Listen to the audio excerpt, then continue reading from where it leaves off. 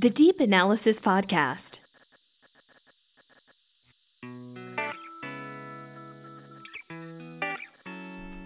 Well, hello, and welcome to the Deep Analysis Podcast. It's been a while, quite a while in fact, but the lockdown has given us a chance to record some new episodes, and we've got some great stuff coming up. At Deep Analysis, we help organizations define their technology strategies. And, the processes we undertake to do a lot of that research involves talking to people, to industry leaders. That's a key part of what we do. Today is a two-parter, and it does indeed involve talking to an industry leader. In fact, a bit of a Silicon Valley legend in my book, Robin Daniels, formerly of Box, CMO of WeWork, of LinkedIn, and now with Matterport. Oh, and he's also a founder of the Nordic investment firm, By Founders. In this first podcast, we're going to really explore shifts in perceptions within Silicon Valley during this pandemic period. Whether all the changes here are really going to affect the way that Silicon Valley views investments and startups. And in the following podcast, going to look more closely at the Nordic region and how that differs and how the startup community, the tech community works there. Well, I really hope you enjoy this conversation with Robin. It's a great one, but I have to start by giving a bit of an apology in advance.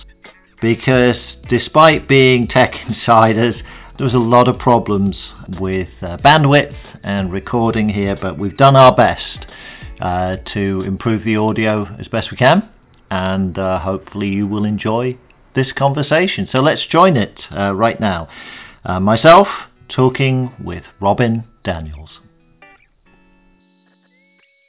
Hi, this is Alan Peltz-Sharp with Deep Analysis, and today I have a guy I've known for quite some years. I don't actually remember how long, but a long time now. Robin Daniels, who's, in my book at least, a bit of a Silicon Valley legend.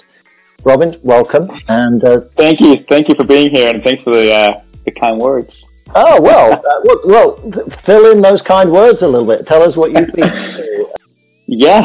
So I was born and raised in Denmark, and I came right at the height of the dot-com boom to the United States. I bought a one-way ticket, and on February 1st, 2000, I came to the United States. I didn't have a job. I didn't have a place to stay. I'd never been to California. I never met a single person from California. I just had a dream of going. I was 21 at the time, and everybody was hiring, and I had some good skills. I was a web programmer, so I knew how to create websites and so on. And so everybody was hiring, and I was just interviewing a lot for the first couple of weeks, and I got a job. So I'm like, well, that actually wasn't too hard. So everybody was hiring. But then a month later, in March 2000, the whole market crashed. And I'm like, holy shit, what just happened? I thought this was going to go on forever. I was young and inexperienced, and it just kept getting worse and worse, layoffs, and the economy got pretty depressed. And then, of course, 9/11 happened to kind of be a 1-2 punch on that downturn. So it was pretty rough for a while. And it's interesting being here 20 years later, reflecting back on just my 20 years in Silicon Valley and so on. Again, here in March of 2020 now, we're in a pretty severe downturn, and there's a lot of uncertainty, and it's pretty scary for myself and a lot of people, because we don't really know what's on the other side. We don't know when it's going to end. We don't know what the other side looks like. Of course, there's some positives that are coming out of it. I'm trying to focus on that because it can feel just like everything is out of your control, but it's definitely forcing us to reevaluate, I think, in many ways, what we value in life. What we value about each other, how we value about society, the things that we care about and what we want to spend our time on, how we want to share our energy with the world. And I think that there's some good things coming out of it, despite it being obviously very tough right now. And, you and I have commiserated a little bit about just the impact it's having on our lives, but it is, I think, in some ways, a reset that in some ways, hopefully in the long term, is healthy. Just like the reset in 2000, it was tough during the time, but it actually reset our values in some way, and it reset the crazy valuations we had around companies and the skewed, nonstop pursuit of just growth for growth's sakes, or crazy valuations or IPOs. Like it reset the values in some way. Again, in 2007, with that crash, it reset our values a little bit again, even though it's tough.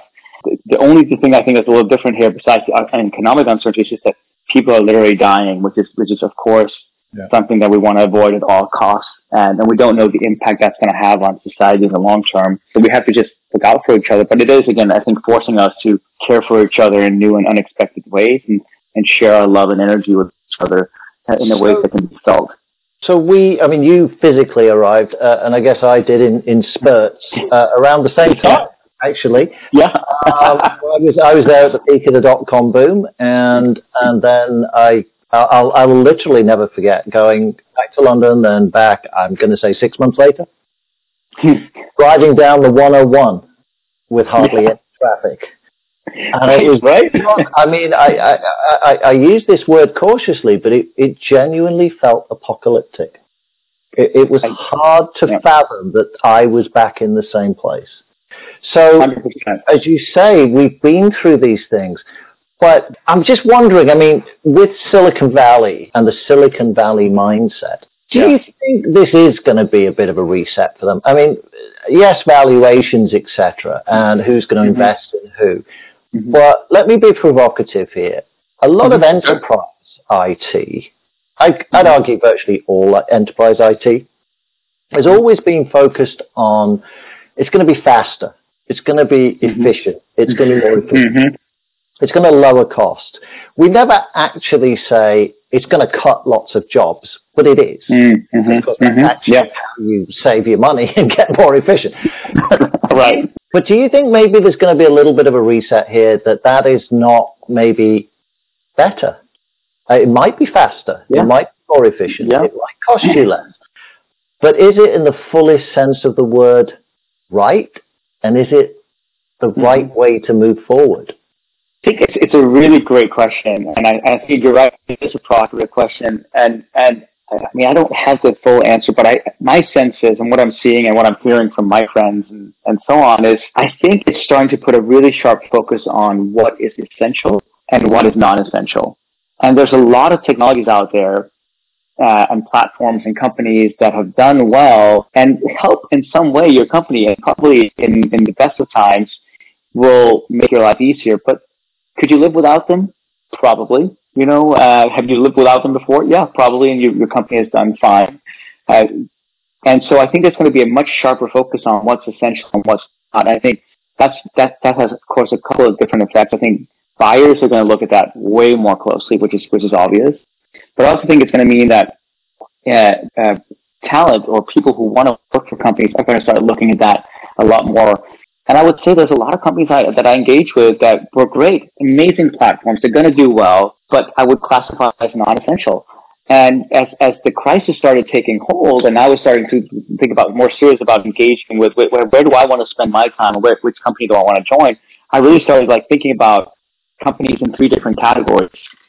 I thought there are the first category of companies that are that have found something that's missing in a lot of other platforms, or something that they could probably do a little incrementally better. There's not a great way to do marketing and analytics, so let's create a company that focuses on that, or let's create a company that is really around better engagement on your website and so on. They're going to do great. They're growing fast, but have you lived without them before? Yeah, you probably have. And are they absolutely essential? I don't know if they are, but they'll probably do well in good times, and they'll probably have good exits. I think the second category of companies are companies that are really trying to fundamentally change, how people work, how people engage, how people interact. I would put companies like Slack in that category, Asana, Box, Dropbox, and so on. Really fundamentally change how we think about work and getting work done in a mass scale, and change our behaviors in a very deep way. And it would be pretty detrimental if you lost for these applications. And then I think there's a couple of companies that are in the third category of companies that are really trying to ultimately change the world. And there's not many of them out there, but if they succeed, they're trying to change the relationship you have to each other, to society, to the physical world around you. I think of companies like, I know Airbnb, of course, is going through tough times, but they change our relationship that we have with each other, with society. I think Salesforce is in that category. Whole economies are created on Salesforce now. Whole careers are created on Salesforce. They have fundamentally changed the nature of reality because of their success. And I think companies can certainly move through the different categories. You can start as a category 2 company, and eventually maybe if you're become successful enough, you can graduate into being one of those world-changing companies. The reason I'm sharing this is as I was starting to look at companies that I wanted to join, and I think people are doing this, they're starting to think about, well, what's essential, what can really be game-changing and absolutely necessary. So it's not just about who's selling what and what companies are getting the right valuations, but it's also about how you can attract talent to the right people. So, yeah, I mean, it's interesting. I mean, for me, it's, I've been an analyst a long time. I think I met you first when you were with Box. I think so. I think that's right. Yeah. About 10 years ago, right? Yeah, at least, probably.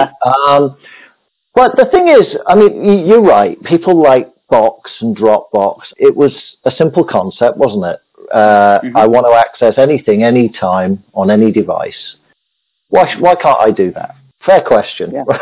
exactly, But the fact is you couldn't. Exactly. And they fixed it. I think, good for them. So, I get that box being checked.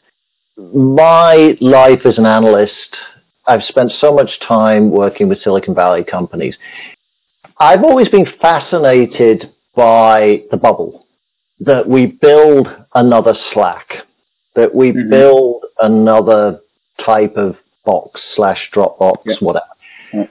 And yet, when it comes to, dare I say it, the real world of supply chain, of the food chain, of manufacturing, Silicon Valley has seldom ever been interested in that.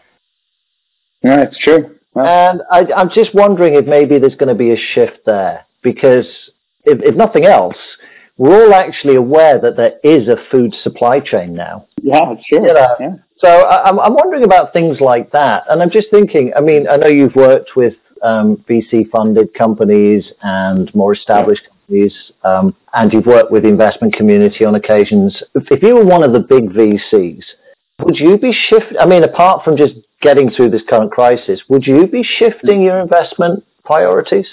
It's a great question. I don't have a great answer because I haven't seen it yet happen. I think there's probably a lot of discussion, would be my guess, honestly, around that happening. You've been in this industry for a long time and following it.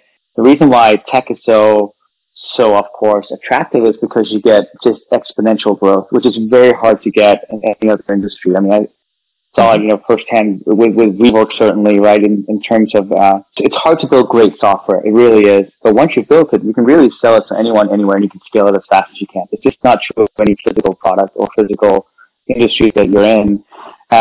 That doesn't mean that they can't be attractive and they're not, in essence, more essential, right, to that point we were just talking about. I mean, I think you're absolutely right. Many people are realizing that these things that we've taken for granted that have seen low value, even the jobs that have seen low value are actually more essential than ever, than many of the other things that we have put a value on. So it's a great question. I would guess so. I would certainly guess so that that investors are going to focus more on things that can really impact the physical world. I think it's also, if we think about it, when I use the term supply chain, I mean that can mean anything to anybody, right? You can have a legal supply chain, various legal offices and paralegals and the justice. That to me is the bit that Silicon Valley has it's always dealt with silos. It's always dealt with pockets. It's never taken I'm giving Silicon Valley a really hard time here, I know, but it's never taken a step back and said, oh, it's part of a big ecosystem. What if I built something that harmonized the ecosystem? Yep. From my perspective as an analyst, there's been few companies that's ever been brave enough to say, I think I could really innovate on a big scale in the real world of commerce. Everybody picks pockets. And I guess that's partly because the investors want to get out, right, in X years.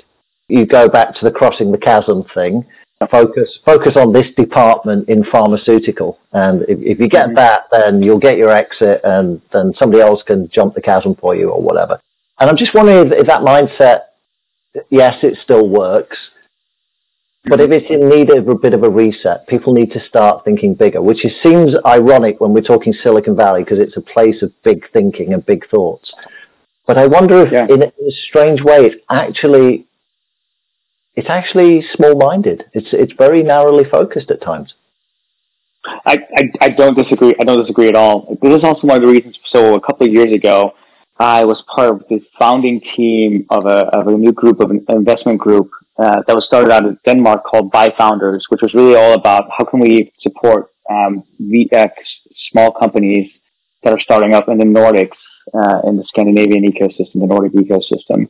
The thesis was they are creating companies that have much deeper tech and much deeper thesis and really the values that they have, because the values over there are very different, I think, than the values in the US and certainly Silicon Valley, can have a bigger impact on the world. And something I wrote about recently is that I think the world is ready for a reset on not just valuing revenue above everything else or valuations, but also the value you ultimately deliver to people. And this is a hard one to do. I think it's really hard for most companies to know exactly what value you deliver to the world of it. But I'll give you an example, and I know it's another tech example, but something I think about a lot is Spotify, for example. It's a platform, again, started in Sweden, right? And I pay $10 a month for it. It gives me nearly more joy than anything, because I can listen to whatever music I want whenever I want, and it just enhances my life and my emotional happiness so much. I would pay 10 times more if they ask for it, because it's such a value add versus other things that come out of, especially Silicon Valley, where you think, well, is the value exchange really that high, or is it really that, again, comes down to the essence that we were talking about? Are we valuing the wrong things because you're buying maybe a platform that helps you prospect faster or market faster or so on, versus, to your point, is it something that is ultimately changing the supply chain of things or the ultimate happiness? I would love to see a customer value or customer happiness ranking somehow. And I think that's very hard to do, but I think that would change the nature of how we value companies. I think the rank would be very different than if you just look at the Dow or the Fortune 500 and so on, that are all ranked on basically, just revenue or profit, right? Yes, and indeed, and in a strange way, that's a parallel discussion, which I probably shouldn't be talking about on a podcast, actually. But at Deep Analysis, we've been talking for some time, and we've been saying, we focus on innovation and where the information management industry is going. And it suddenly dawned on me one day after a call with somebody that every time I use the word innovation, I end up sort of apologizing. I end up saying, well, of course, that can mean anything to anybody. And it's true. And in Silicon Valley, there's certainly been no lack of innovation.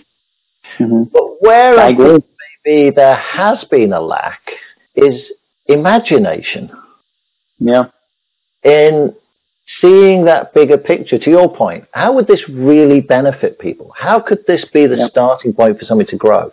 And there's a company, I definitely won't mention their name, who I know pretty well, and they've raised really quite a lot of money. And what they have, I have to say, is quite brilliant. It's incredibly innovative. And I have no idea why anybody would want to use it.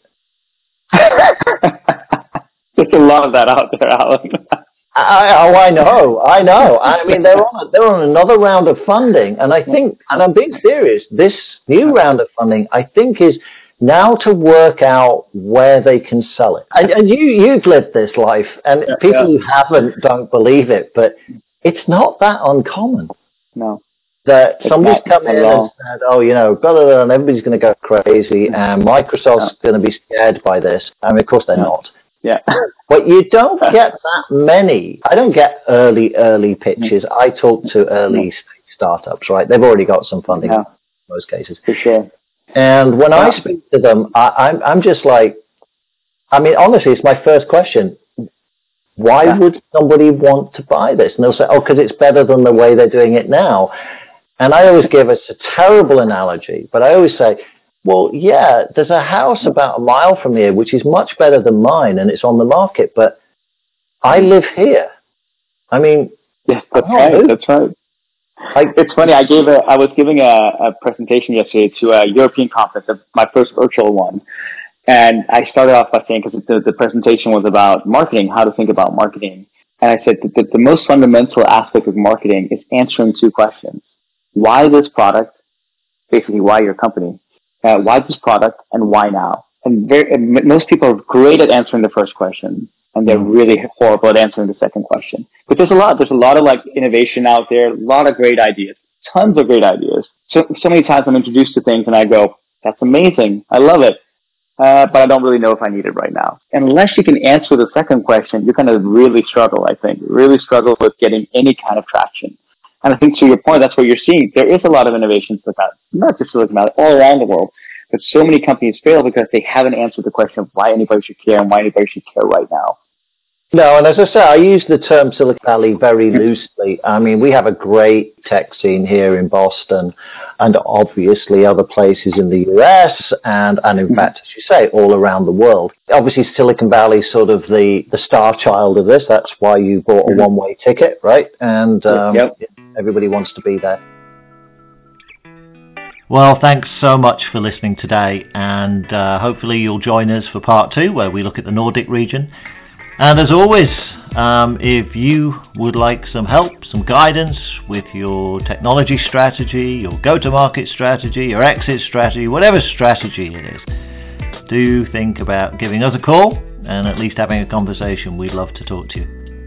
And so until the next one, bye for now, stay safe and be well.